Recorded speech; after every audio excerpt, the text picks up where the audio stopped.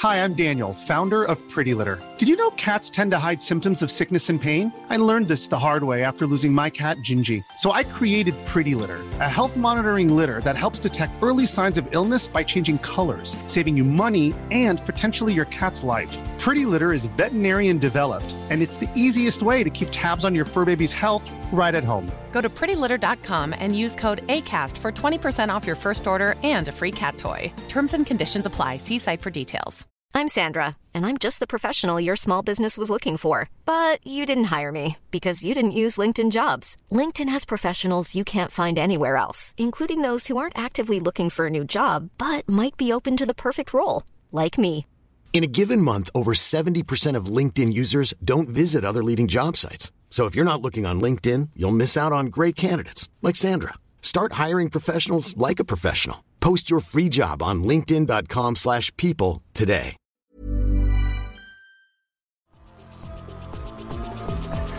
Welcome to the top cut. Welcome to the top cut. Welcome to the top cut.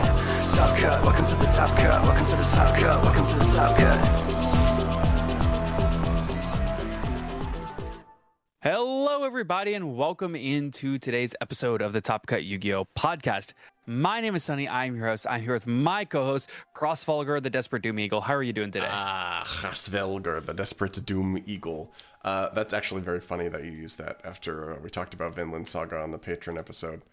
I know. I was going through, I literally went to Dueling Book, went to Winged Beasts, and just clicked to a random page. I saw it, and I was like, it's too perfect. It was meant to be. Crossvelger is also just such a beautiful card.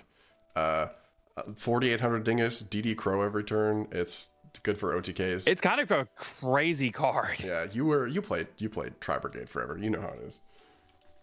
Yeah, that card's insane. The card's really underrated. I am honored to be compared to the Desperate Doom Eagle. Spectacular. Well, of course, before we get too far in, we do want to thank all of our wonderful sponsors. So, of course, a huge thank you to Steel Fox and ETB Games. Those are, of course, my two locals that are near me. You can find TCG Player links to both of those down below. Speaking of TCG Player, you can always find our affiliate link and, of course, our Dragon Shield affiliate link in the description down below. Click those before you shop to give us a small kickback, which helps the podcast. And, of course, be sure to check out Tier 0 Games as well as be sure to check out Grimoire TCG. We do have the code TOPCUT5 works on both of their websites for 5% off your order. And also on the Tier 0 Games website, it orders over $50, get free shipping, international.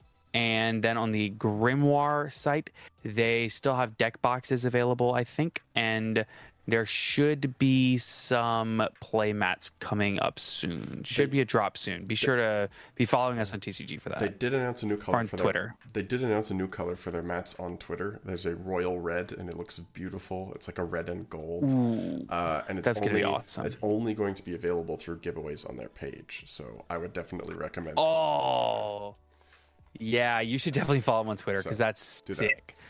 Shout out to Dragon Shield too. Please. Yeah, yep, for sure. Also, shout out to Gem Accessories. We also have an affiliate link with them down below. I don't remember the exact code, but it is in the description. You could check that out. And if you ever want to find these links, they are in the affiliates tab in our Discord server. You can always check it out there. Of course, a huge shout out to all of our wonderful patrons for supporting the podcast. If you want the extra episode every week, that's everybody in the $5 and up tier gets that. You get an extra episode every week. And if you just want your name at the end of the episode, you can get that in the $1 and up tier. So with that said, let's, of course, go ahead and get on into today's actual discussion, actual content. So first things first, let's talk about some news. Let's get the news out the way. What'd you say? News. I like news. Me too. So first piece of news is that we got Phantom Nightmare announced in the TCG.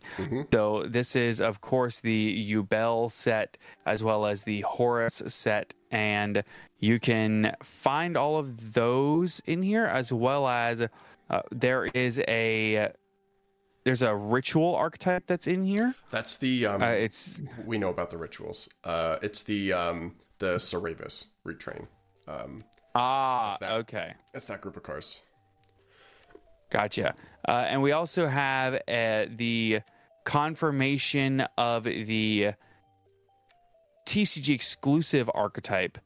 So there is a pyro theme in here. It's confirmed because they're telling you pick up your copies of Bonfire so that when Phantom Nightmare launches in February, you can be sure to have Bonfire for the support, which is also honestly going to be a good idea because on release, Bonfire probably won't be that crazy expensive, but it will be pretty relevant forever. And I gotta say, Pain 96 is having the year of his life.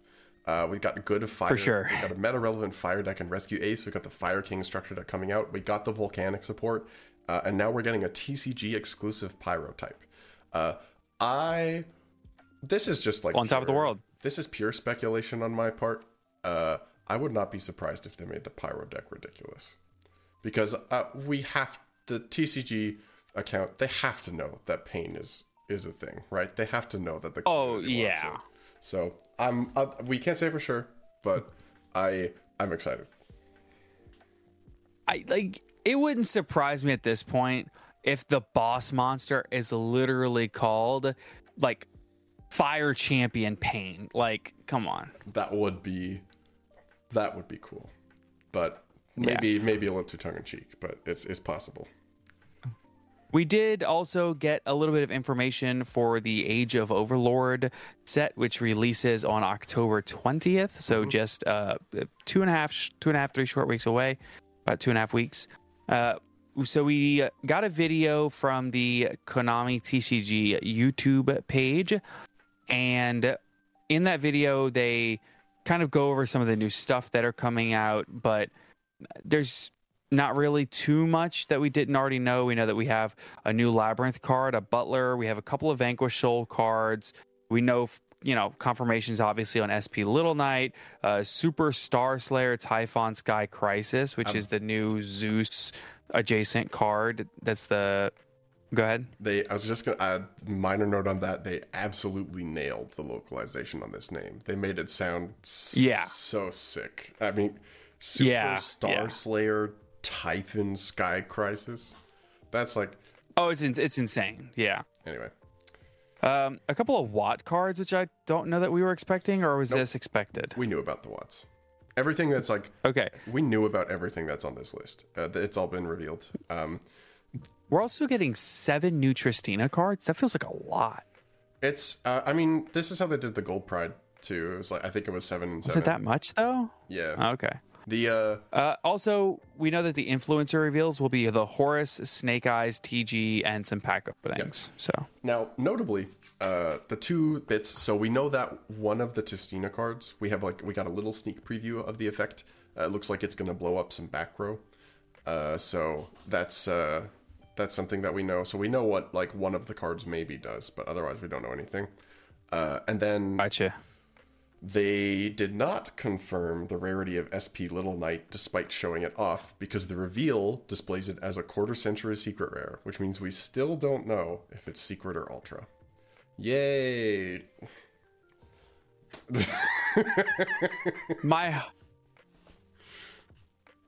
brain says that it should be an ultra, but my gut says it's going to be a secret. Does that make sense? We may find out what the influence reveals, and if we don't, then it's probably... That is true. Our luck, the only influencer reveal that pulls it is going to be quarter century. So let's go ahead and get on into we have 2 new cards to talk about. They're both Phantom Nightmare. So let's go ahead and talk about Memento Attic Ghost, or Wretched Ghost of the Memento. A Memento. This is a level 2 Dark Fiend effect monster. Attack 550, defense 400. You can only use the first and second effect of this card's name each once per turn. 1, if this card is normal or special summoned, you can target 1 Memento card in your graveyard except Memento Attic Ghost. Add it to your hand. 2, if this card is sent to your graveyard by a Memento monster's card effect, you can special summon this card.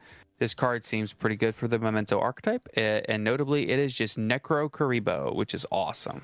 So what's interesting is that, technically speaking, this is not a Karibo. So this is... True. All of the Memento cards are retrains of a bunch of old cards. This is an old vanilla monster that looks like Karibo, but isn't Karibo. So this is like a way that they kind of snuck Kuriboh in here. So this is really cool. It's a good card. That is cool. It seems like good value. It's also level 2. So do with that information what you will. Yeah. We would never do anything crazy with level 2 cards, would we? I would feel blue if you made me do that. That was bad. That that was pretty bad. Anyway, I'm gonna throw you a carrot. Why don't you read the next card? Yeah, hey, that's good. Speaking of red, this is a fire card. Magmacho Dragon. It's a level 8. And you got another he one? does kind of look like it. Yeah, he does kind of look like he's jetting into the set. Go ahead. That was the worst one. Yeah, he's gigantic. Magmacho Dragon. Yeah. We're very sorry. It's late for both of us. Magmacho Dragon. He's definitely not an elf. Smashing. Magmacho Dragon. Level Smashing. Okay, I'm gonna cut in and I'm gonna give it a little. We're going on a tangent. Okay. So the other day, my son, he's 6, and we turned on something that he's never seen before. It's kind of like ancient history at this point, but we turned on Rugrats. And he's, again, never seen it before. And it was the Rugrats Wild Thornberrys crossover movie. Truly one of the crossover events of our time. And it was so funny because in that movie, Nigel Thornberry goes, his famous smashing line. And when it happened, I was in the kitchen doing something. I hear it, I just turn. I was like, smashing. And my son looks at me and just busts out laughing. So now he just runs around the house going, smashing. That is beautiful. That has made my night. That is, I'm just imagining little mini me Sonny running around yelling smashing at everybody. Very good. Yeah. All right, go ahead. Speaking of, Magmacho Dragon, a level 8 fire pyro effect, 1800 attack, 2200 defense, each effect once per turn. First off, you can banish up to 3 fire monsters from your graveyard. This card gains 400 attack for each until the end of this turn. I love Evil Swarm Salamandra in the year of 2023. 2. Indeed. If a face-up fire monster or monsters you control is destroyed by card effect while this card is in your graveyard, you can special summon this card, but banish it when it leaves the field, then draw 1 card. It's fine. Notably, it seems like it works well with the Fire King stuff, but you have to get it in the graveyard to summon it, and it only triggers for monsters that are destroyed while on the field. It's like... Disagree, this card's crazy. This card's insane. Okay, pill me on this. It is a pyro extender that floats, coming out in Phantom Nightmare, where there will be a TCG exclusive pyro archetype. No, you're right about that. I forgot. It's also, notably, it's level 8, which means maybe if somebody wants to play like Horus Volcanic, maybe there's something there. What that means is that there's potentially a level 2 synchro that you can use with this somewhere where you can pop a pyro with Baron. That's all I'm saying.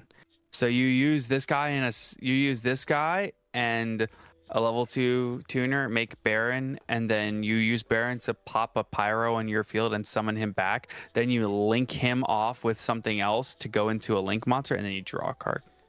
How do you get this? Which is a very hypothetical scenario. How do you get this on the field in the first place, though? I feel like you're always just be better at the game. Effect. That is correct. Speaking of being better at the game, people who are better than us went to YCS Dortmund. And some of them... the people who are way better than us did stuff.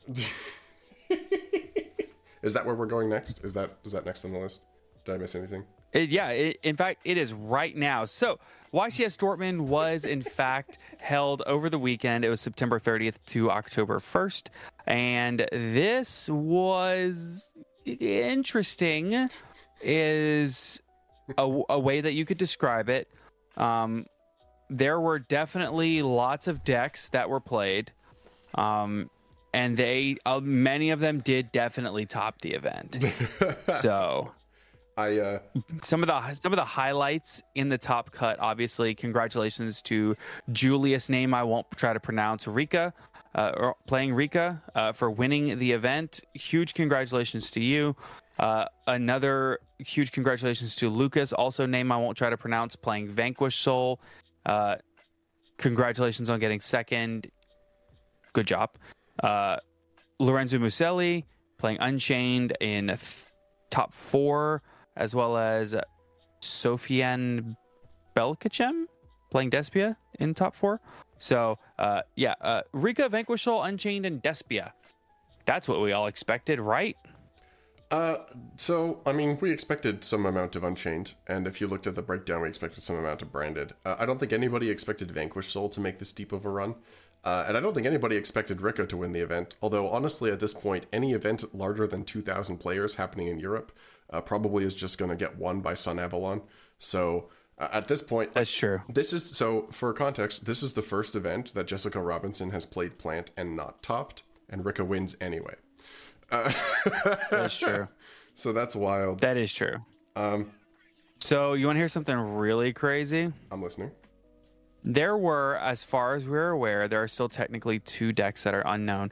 There were 2 duelists that played Vanquish Soul, as far as I can tell, in Top Cut. Correct. At this event. Yep. Both of those duelists have a character that I do not recognize in their name. It looks like a B, but it's not really like a B. It's more like some other language B. I don't know. But both of the duelists that played Vanquish Soul had one of those in their name. So that's cool. I don't know if it means anything, but it's cool. That's the fighting game that they come from. It's just the logo. I was thinking that maybe they were from the same general vicinity and they're testing partners and played the same deck. But that's possible too. True. So,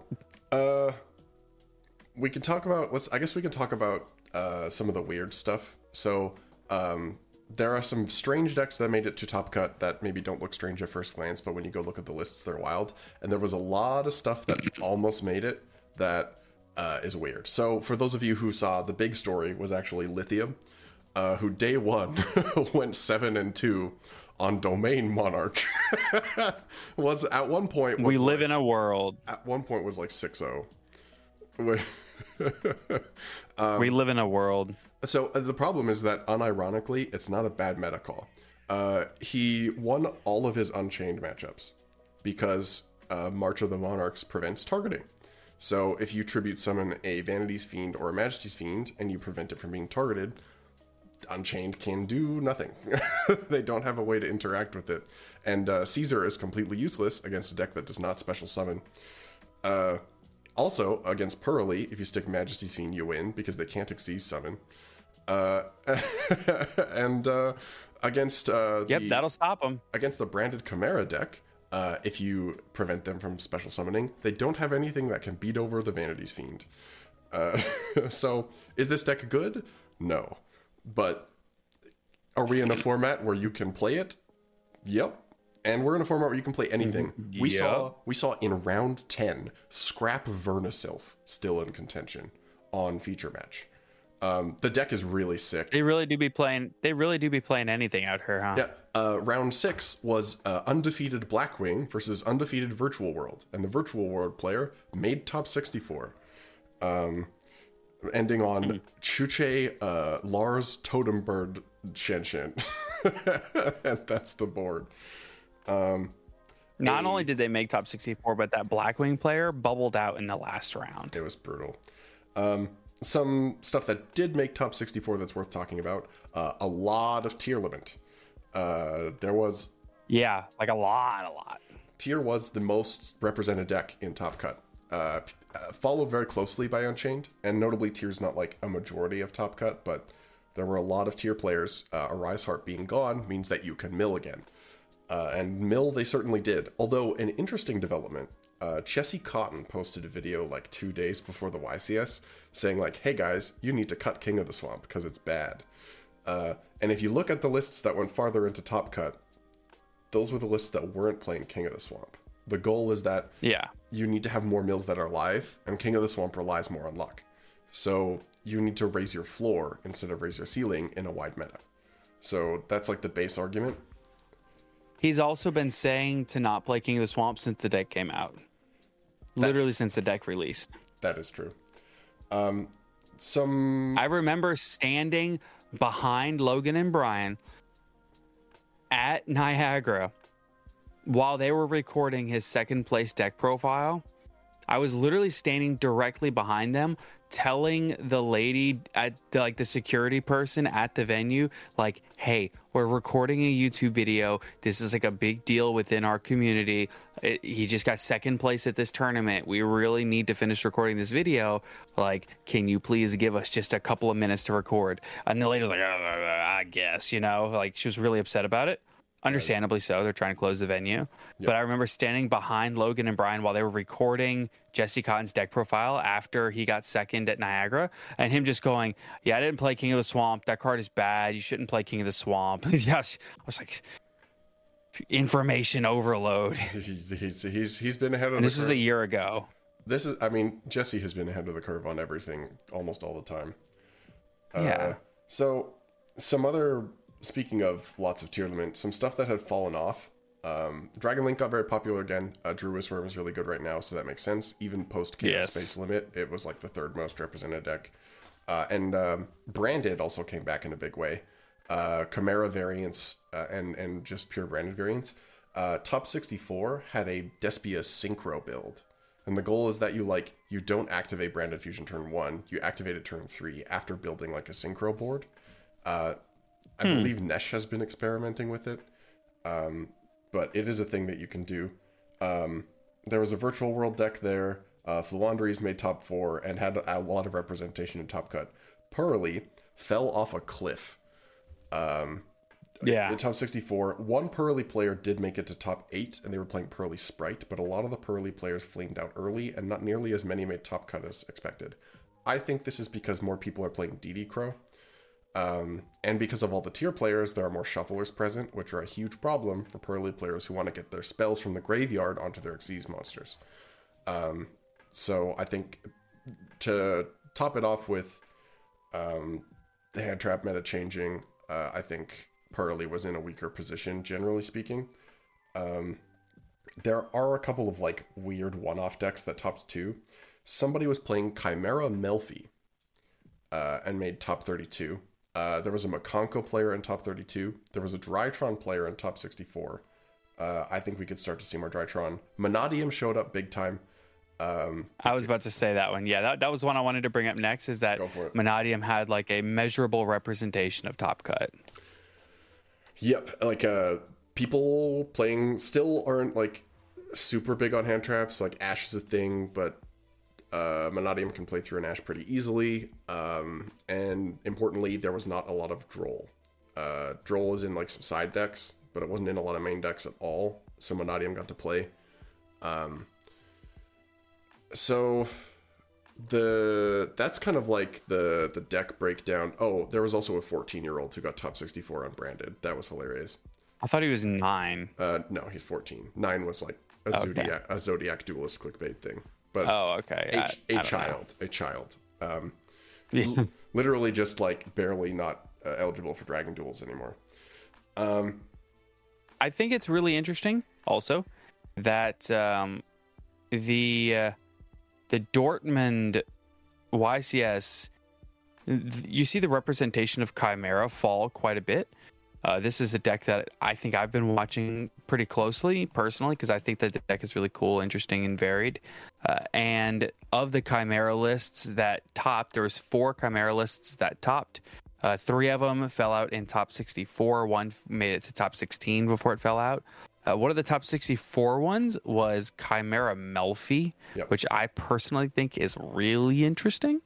I think we also have something a little bit different this format than what we maybe normally have, which is normally at the beginning of formats, you see control decks. It's always been Invoked, and then it was Eldritch, and then now it's Labyrinth. You see these control decks pop up early in formats because a lot of times early in a format, it's very predictable what the best deck is going to be. For example, at the beginning of last format, it was very clear that Kashtira was going to be the best deck. Well, now when you're in an open format it's not clear what the top 5 decks are, it's harder to play that control strat like Labyrinth, because when you're focused on playing specific trap cards that do things in different matchups, it gets a lot less reliable to be able to tailor your deck, your main and side deck, to matchups, because you don't know what you're going to see. I think hand traps are a little bit more varied in their usage. For example, Ash Blossom is going to be useful against everything, right? Where Ice Dragon's Prison might not be. So I think that the Labyrinth decks have been playing the more mid-rangey style of the furniture builds, and I think that they're going to have to go backwards floodgate builds to be more relevant, because that is the version of that deck that is widely applicable. And in this open of a format, you're not going to see a deck that has to tailor towards specific matchups be successful. I agree with that. We saw only 3 Labyrinth decks. One of them made it, I think, to top 16. So there was an interesting tech that came out of Labyrinth. Yes. They've had to adapt. A couple of the Labyrinth lists were playing Runic Flashing Fire and no other Runic cards. For a few reasons. It's occasionally Offerings to the Doomed, but more importantly, it's Solemn Judgment. If your opponent activates Duster or Lightning Storm, which are more popular now because Runic has fallen out of the format, so people are off Cosmic. Flashing Fire brings out the Hugin, which protects your back row. But it also makes it easier to flex into Chaos Angel because it's a light level 2. So you can make a Chaos Angel with both effects. So you get like multiple uses out of your Flashing Fire, depending on how you want to do it. And the other thing they're doing is, because Tier is popular, the Labyrinth gamers are back on the shufflers to pitch with the furniture. So that's fun. Lots of cool tech, a lot of triple tactics thrust in.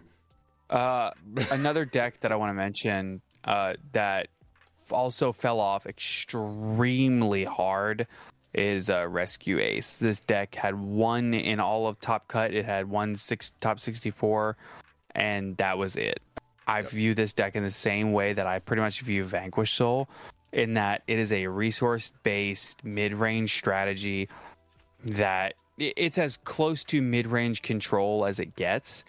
Both of them are. They are, like I said, they're resource-based mid-range strategies that I don't think personally that either of these decks have the power ceiling to truly be competitive. I mean, they're good decks, right? Like, when you go into the matchup, you respect the deck for being competitive. But me personally, I don't take that matchup. I don't see those decks as being as much of a threat within the meta as something like Tier Limit, Unchained, Dragon Link, Pearly, etc. Yep. Rescue Ace has a few things going against it. A wide format means that its answers are kind of tricky. It is a deck that is capable of making Dweller, but both Tier Limit and Unchained decks now have access to Droplet. Droplet is a problem because it deals with Ibly, it deals with a Dweller, and it deals with what they've been doing lately, which is Barrier Statue of the Infernos.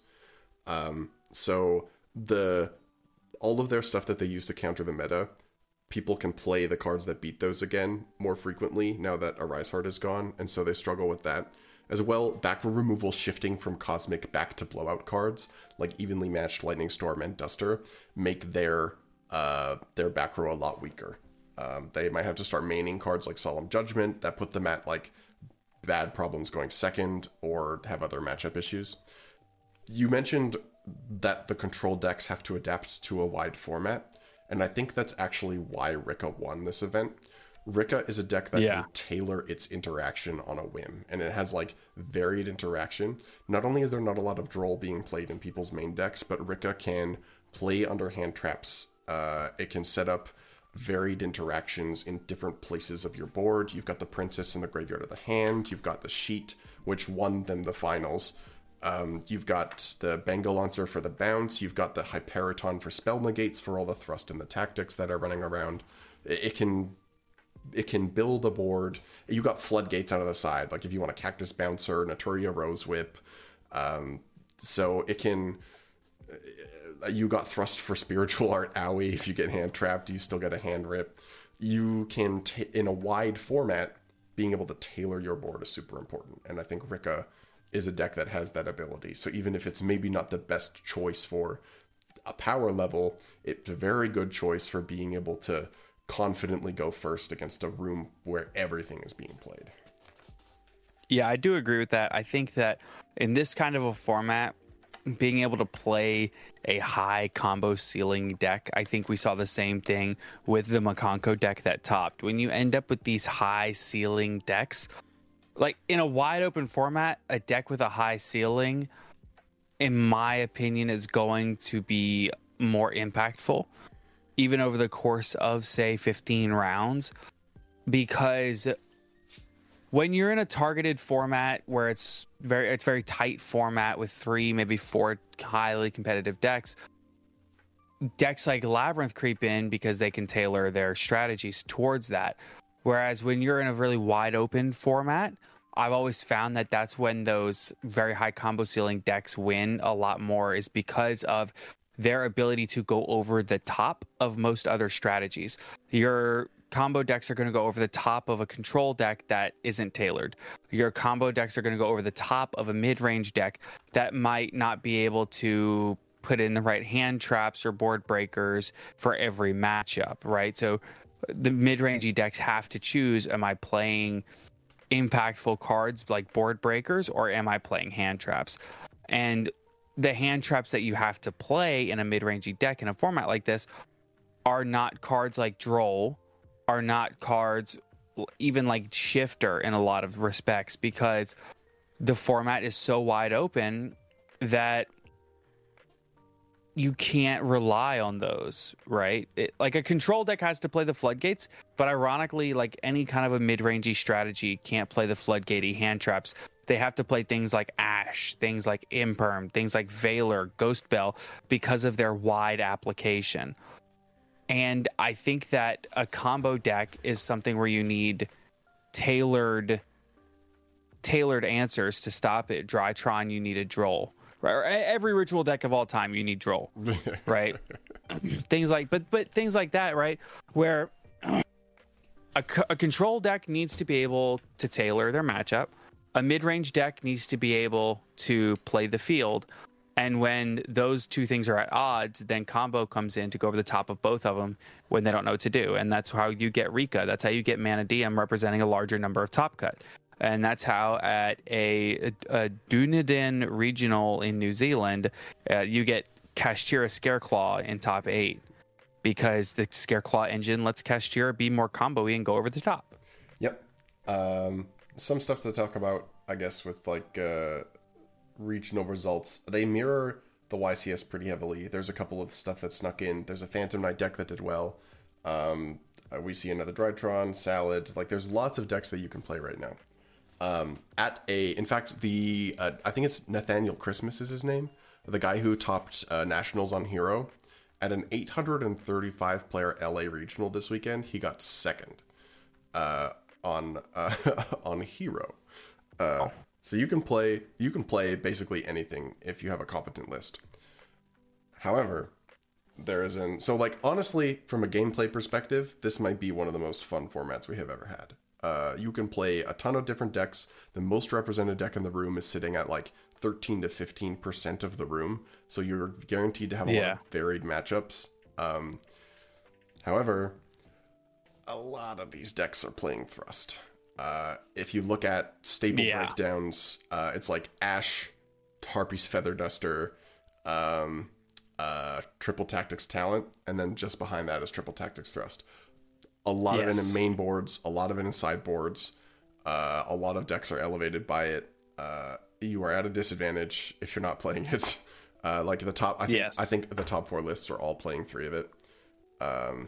This is something that we talked about in the last episode, is that at this point, it's too versatile of a card. It represents too much of an advantage in deck building. Yep.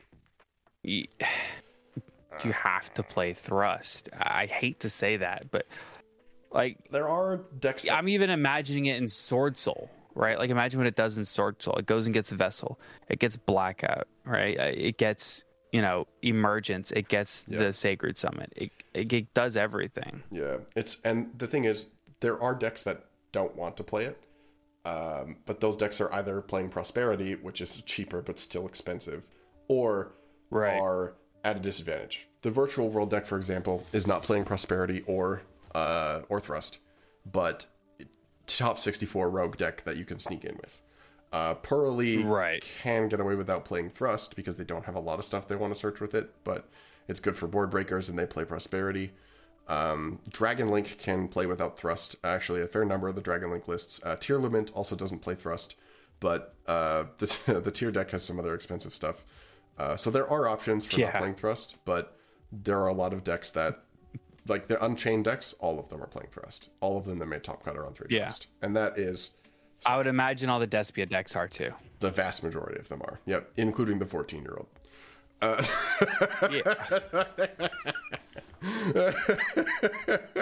They're on 3 Thrust.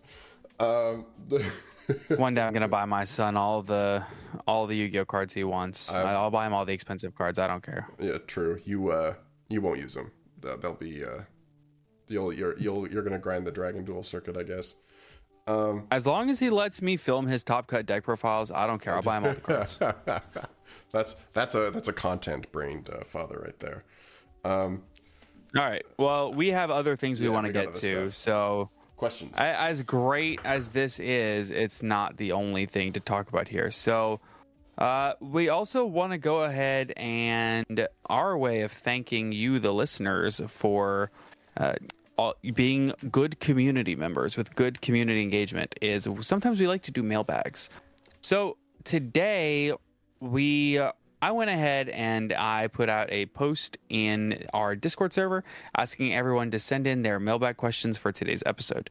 If you want to be able to send your questions in for the next episode or the next time that we do this, rather, be sure to go ahead and join our Discord server so you get the call outs when these things happen. So first question, do you think Shaddolls will ever come back into relevance? Yeah, they are. Right now, they're being played in the tier limit decks. Like, they're good. It's a playable engine. As its own deck, not without external support. Yep. Shaddolls' role right now is a small 1 to 3 card package in tier limit. So it is meta relevant right now. Some of them are playing Winda, some of them are not. All of them are on Beast, and then it's a matter of if you want to play Squamata and Hell Shadow Hollow. Hollow's pretty good because it gets you an extra mill, and obviously if you're playing stuff like King of the Swamp, you have the option to make Winda. You can still make Winda without it, actually.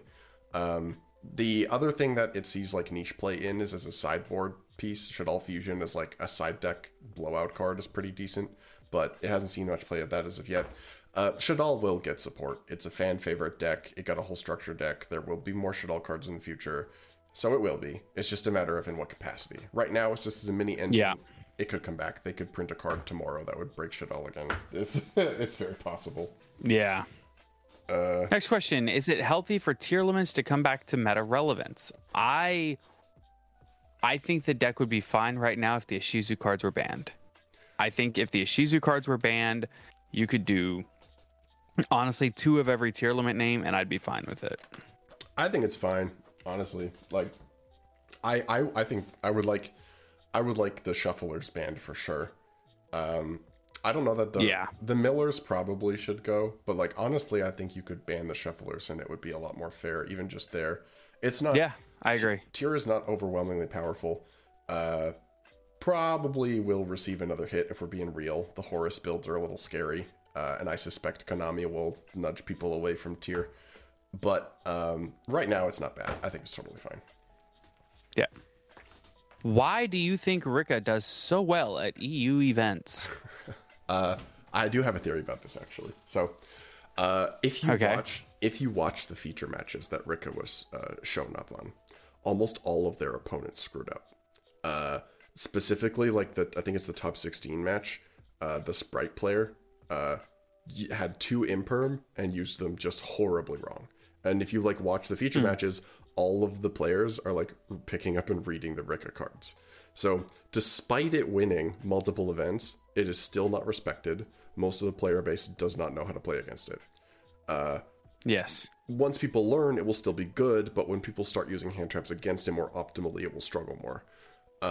Yes. The other reason is actually that the events are bigger. When you have an event that's like 2,500 people plus, your early rounds is a higher likelihood of playing against somebody who's worse than you, right? At like True. a YCS rather than a Nationals. So getting to the top cut is still very, very difficult, but it's easier, and you're going to play against more people who do not know the matchup. So I think you can get yourself to a spot where you have a shot easier than somebody playing another deck might. And it's like, it's clearly powerful enough that people should respect it. Also, Jessica Robinson made a deal with the devil. What do you think? I think that there's also things to be said.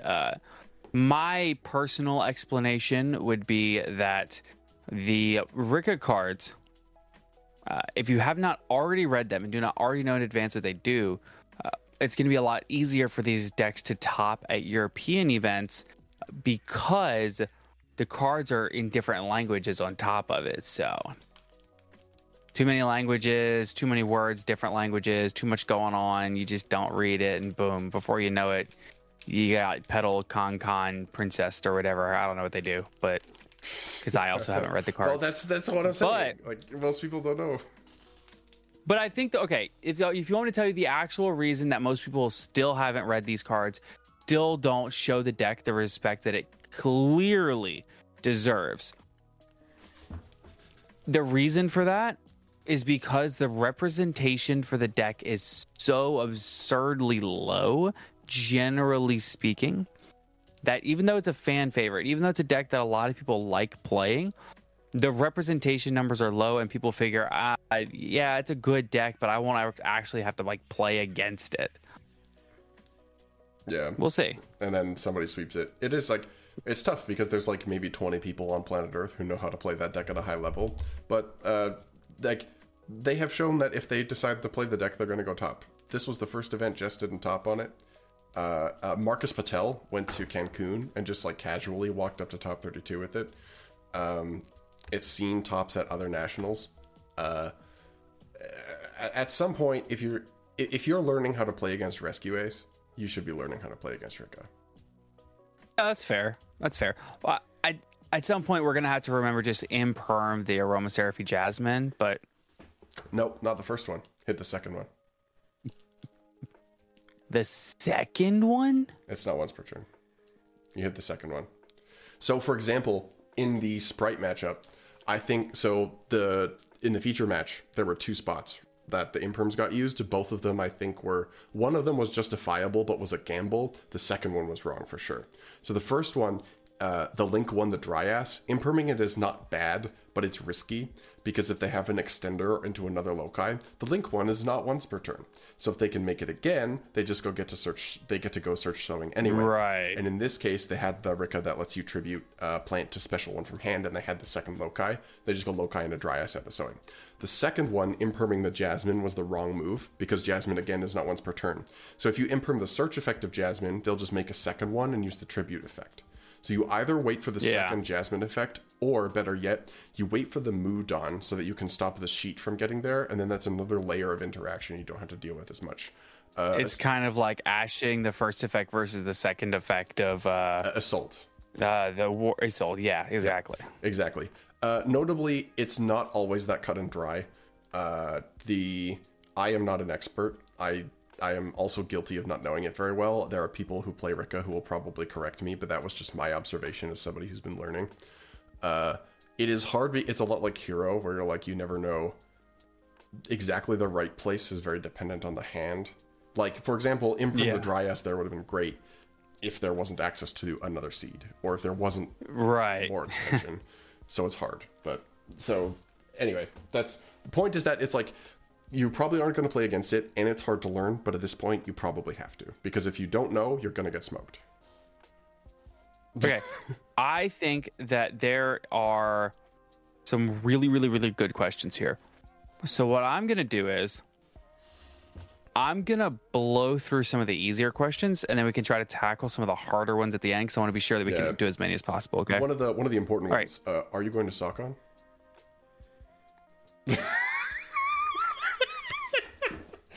Please join our Discord and go to mailbag questions if you want to see one of the most epic ones. Okay, listen.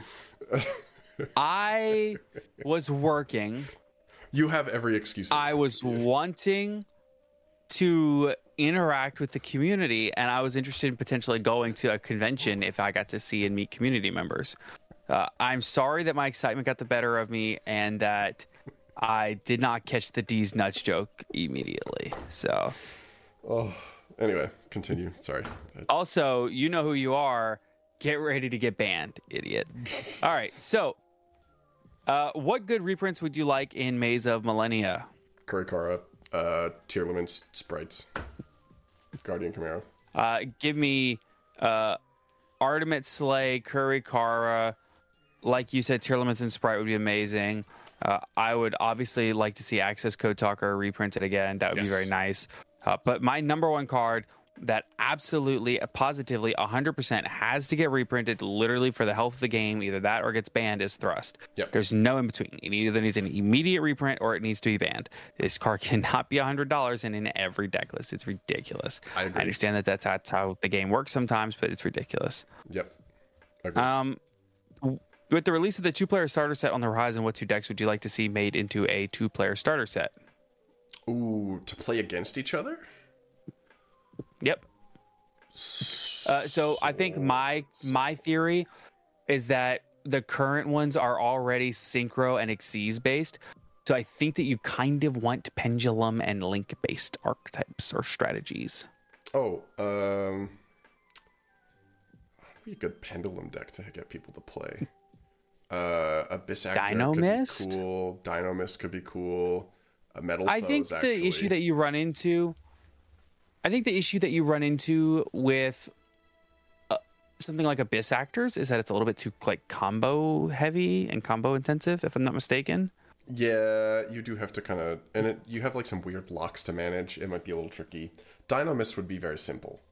Dino Mist would be very like, you can do some combos, but you're like, either you're doing some OTKs or you're like doing control stuff with Howling and doing some protection stuff and playing a resource game. So that might be better.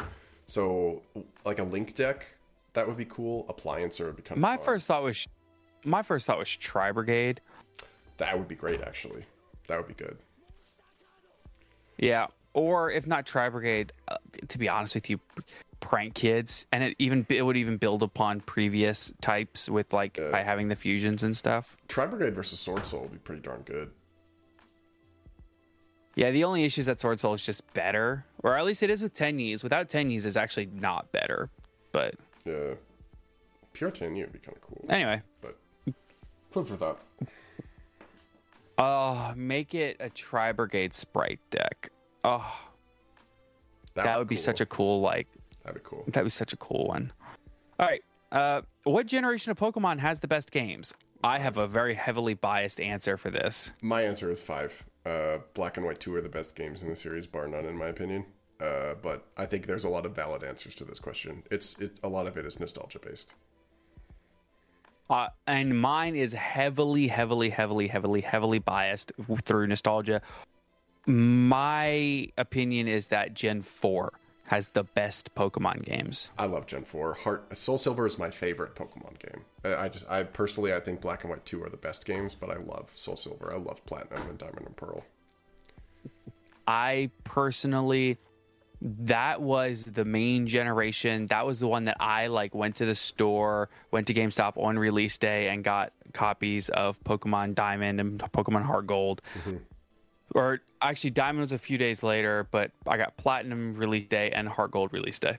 Nice. And to me, that's the last generation that you see that formula of Pokemon really followed, because Gen 5, you don't get any remakes, as well as you also do not get the...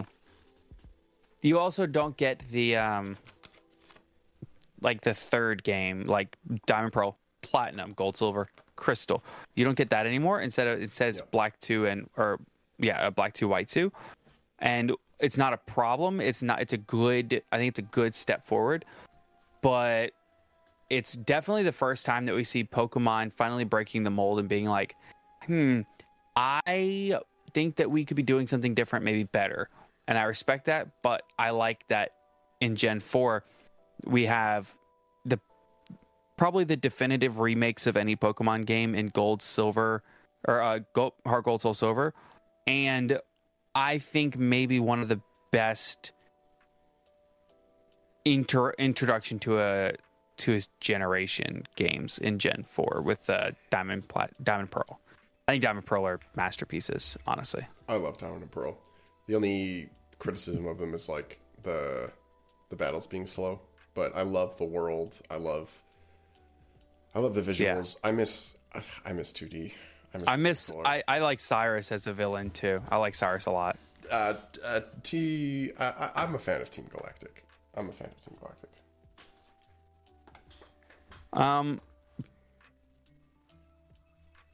That's a big one. Okay. What's it like being a I can't read this one. I'm having to scroll. How do you explain to friends, family, and coworkers what you're doing when you disappear for weekends to go to events? So I think this is actually interesting. I originally was really secretive almost. I was almost like ashamed. Yep.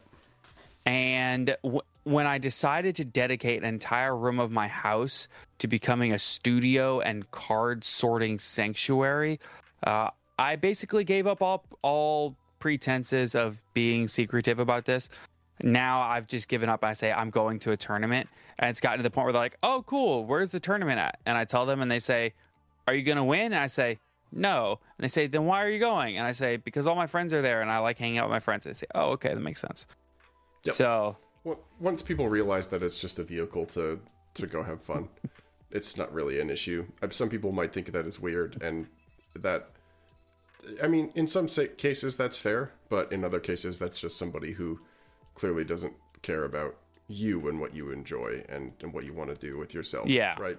There's not much point in like at work, for example, like I just tell people, yeah, I've got, like, if I book time off, they're like, what are you doing? I'm like, I'm flying to a different country to to go play Yu-Gi-Oh! And it's funny, I had a coworker ask me just recently if I thought Blue Eyes or Dark Magician was cooler.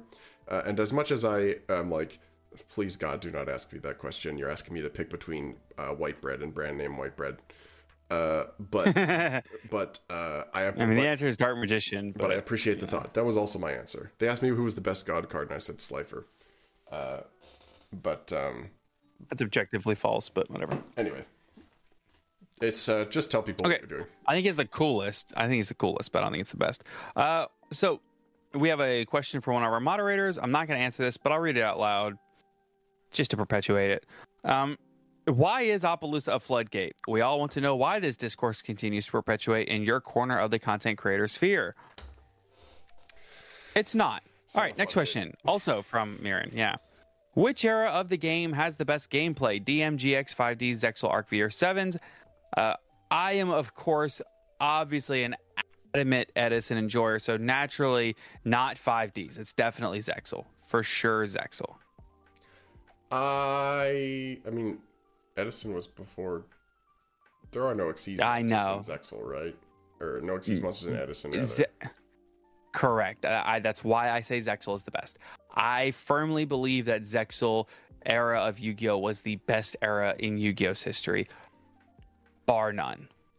I don't think it's close. I probably agree with you. I think aside from the stain of like Dragon Ruler, it's not even Dragon Ruler. I think the stain is Dino Rabbit Wind Up in Zector format, like in play. And even then, now if you go back and play those, you're like, wow, this is fun, engaging, and enjoyable gameplay. Yeah, no. Vegas format is one of my favorite formats to play. Hat format is good. Vegas format is better. I love. Yep, Hat format was the last format of Zexal. Yep, so I'm a big fan. What is your astrological sign, and can a white girl guess it by looking at you? No, she can't, because it's all a myth anyway, and I am a Virgo. I am a Gemini, and I am also a twin, which is very funny. Very nice. So probably every time you bring up that you have a twin. How often do you think about the Roman Empire? I mean, recently, because I've been watching Vinland Saga fairly frequently, believe it or not. It's you end up there's like little bits and pieces. It's set in the shadow of the fall of the Roman Empire. But I aside from that, I can't say I think about it. If you're into Stoicism, cool. But Marcus Aurelius can shove it. He's been dead for too long. See ya. Yeah. What is it like being a Saints fan? Pain. Try and explain the pain and joys to Skyhawk. There's too much. No, I understand. We have 5 minutes left. That is a 5-hour saga. We don't have time. Are we in a graveyard meta right now? And does that make Exosister a top pick heading into this new format? No, it's quite the opposite. D-Shifter's not even being played. So except for in Flu, the Vanquished Soul players are actually side decked in Flu. I think Shifter will start to come back, especially now that Tyr and Unchained are still the top 2 decks. The Vanquished Soul players are also siding it, as are the Sprite players. But you're right that it's like, I think Exosister has too many problematic matchups still. And in a wide format, Exosister is not as good because Exosister is like a targeted anti-meta strategy. Wide format has problems. All right. Based on top 64 from Dortmund, do you think that Rika is an obvious anti-meta pick? Kind of on the reasons that I stated earlier for your control issues versus mid-range issues versus combo being able to go over the top of them. I don't think it's necessarily obvious anymore, but I do think that it has always been a pretty strong non-off-meta pick. I don't think it's anti-meta. I think it's off-meta. And I think that it will continue to be a strong off-meta pick. It's like anti-meta if your meta is 20 decks. Yeah. Why is Taylor Swift the best thing to happen to the Chiefs since Joe Montana? This one is incomprehensible to me. I have no idea what this is. So Taylor Swift is dating the Kansas City Chiefs starting tight end Travis Kelce, and it's been a joy to watch her at the games reacting every time he makes a play. And there's theories going around right now that the NFL is purposefully rigging the Chiefs games to make Taylor Swift happier in games, and also so that her fans don't revolt if she gets upset. So yeah. Recently, Jesse Cotton has said many times that he does not like hand traps, preferring utility board breakers to them in most instances. While Pack has been the 15 hand traps in every mid-range deck type of player, where do you fall in the spectrum? I think that you have to evaluate the meta and make your choices accordingly. I think that in more combo-heavy formats, I think I would be more interested in playing board breakers, and I think that in more hand trap or in more mid-rangey formats, you have to play a lot of hand traps. And I think that the best thing that you can do is a deck that accommodates both of these. Hello, everybody. I would like to introduce you to Sword Soul. So, I probably lean to the board breaker side of things in most formats. I think in a game that is as fast as it is now, you have to be trying to extract value wherever you can. Board breakers often offer a lot of value.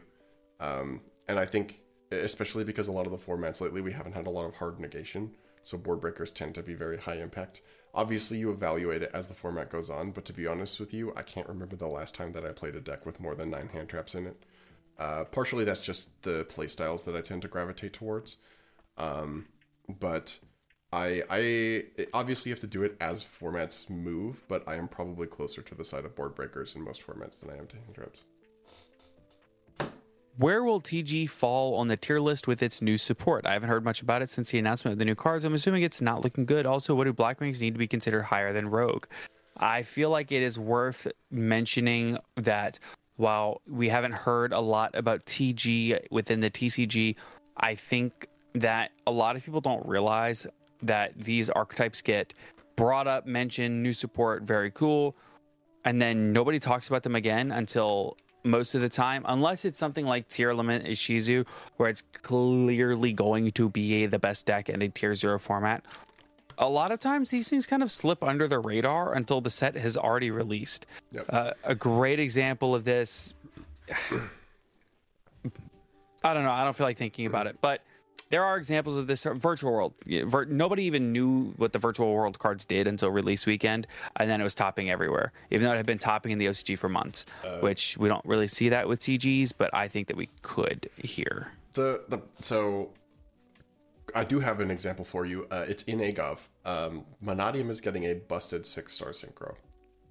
That True. I think will elevate that deck a lot, and maybe more importantly, normal summonable Vsauce Starfrost, which turns on a lot of hands. The TG cards are crazy. They all read crazy, but you have to play TG. I fail to see why you would play TG if you could be playing Drytron or Monadium. So I think it's playable, and it's possible that we'll have no idea until somebody comes up with a brew. There's probably some like TG1 tricks that have been brewing and just telling nobody. So just labbing it into the ground. Yeah. My guess is that it turns out that people play it, and it'll be a lot like the Red Dragon Archfiend structure deck, where it's like, this deck is cool, it's just that there's something better that does the same thing. So it has a role. Right. Maybe once like Monadium gets ban listed into Oblivion, people will start playing TG, but I don't think so. All right, we're going to hit a couple of the big questions, and we're going to hit them fast. Yep. Do you think that the new AGOV support will shift the meta with archetypes like Snake Eyes, Diabellstar, or do you think it will stay as is, as Unchained, as top deck, etc., with little to no shift? I think the meta will absolutely shift. I think that Diabellstar is more of an engine than an actual full deck, but I think that this is the kind of place where you start to see that engine kind of creeping up everywhere. And I don't think that the meta will necessarily be Unchained top deck, just because it really isn't that right now. There's just no defined top deck. It was that definitely about 2 weeks ago, but now you look at it, it's like, I don't really know what the top deck is, right? I think it shifts the meta, but it's not drastic. Monadium gets better. Notably, I actually don't think Diabellstar is very good as an engine in a lot of decks. I think Diabellstar was popular in the OCG largely because it did quite a lot under max C, but we don't have to worry about that. Notably, the Diabellstar engine makes Rescue Ace much more consistent. So we will see... post AGOV, we're going to see more Rescue Ace, more Monadium. The Horus cards are kind of an unknown factor. I don't know. I don't know if they're good enough, but people will try. And obviously... Fair. I think there's a very slim chance that Destina is good, but maybe these 7 cards are busted beyond belief. The long answer is probably, but there are a few things to consider, and it's not going to be drastic. And the short answer is, yeah, it changes, but Yeah. Do you think getting a set that promotes the use of engines in decks again will be good or bad for the game? I know we've already seen some engine usage in this format like DDD and Unchained, but AGOV really pushes that further with Cars coming in it, I think. What is Cars? Maybe Diabellstar is what they meant. Kind of like when we got Brave Adventure. I don't think that...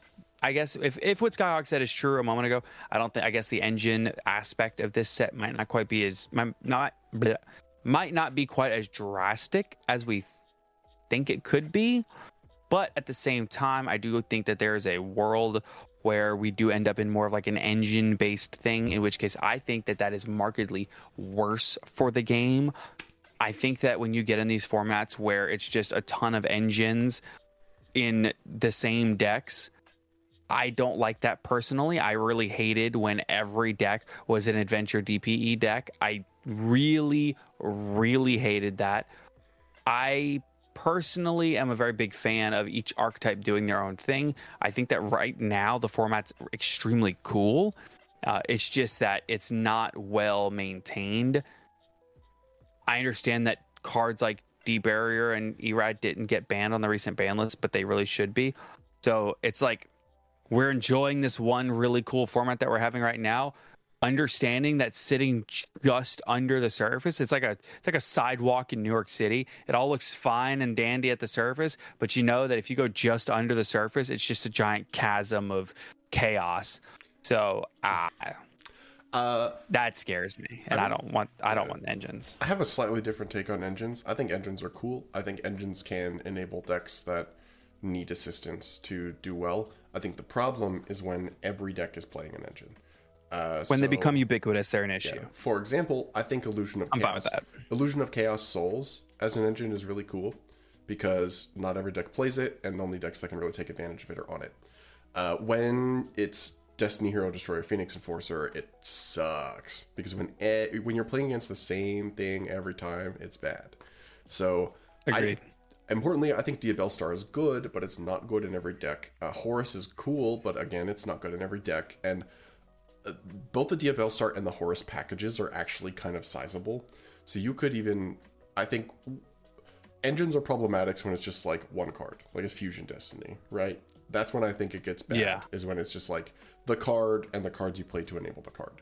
But when it's like a suite of stuff you can search with the Diabell Star cards, or it's like your rank 8 suite with Horus, and like what are you choosing to use as your discard outlets, when it's more sizable, I think it becomes like a part of the deck rather than just an engine that you slot in. Sure. So there's a fine line to walk though, and I agree that engines can be really bad. All right. Well, that's going to wrap it up for today's episode. Of course, thank you again to all of our wonderful sponsors. And of course, thank you to all of our patrons. So a huge thank you to Kane Martin, Zyphers, Big Stinky, Blue Eyes is Best, Copium, Ding Dongs, hostess of the Yang Zing, Give Me That Harussi, Konami, 17 days. HGH Schreiber, I used to play Rogue, but then my mom got a job. If the grocery store is 1 mile away and an average male walks 5 miles per hour, why is it taking my dad 18 years to return with milk? John Leal, Maple Money Brain Gang, Mountain Man, Oatmeal Spaghetti, Owen Alvarado, Pistol Place Pendulums, Silver Hope, Tuco Salamangrate, Understanding and Reading are two different things. Virtually Savior's World. Yo, Skyhawk, slapped an owl, bro. That's just foul. Aaron Gardner, Alexander Chan, Asami, Ashless Chaps, Atsuyo, Simba the Silver Castle, Blackwing Silverwind the Ascendant is the best floodgate. Boxwine, come on and get your game on. Duty Booty, Dragon Maidenless Behavior. I'm about to Rika Glimmer for True Causes, plant nuts in your mouth. Level 4 Fire Warrior Gaming, Llama, Yama, Cam, Sarama, Maxi, Pagneshi, Omen Red, and Pingo 143. Thank you all for your continued support of the podcast. And of course, until next time, have a great day, everybody. I gotta watch so I can see what your stupid card pun is today. I got a good one for you. I want to be an American idiot. You're Canadian. Maple Money Gang. Let's go. Have a good night, everybody. Have a great week.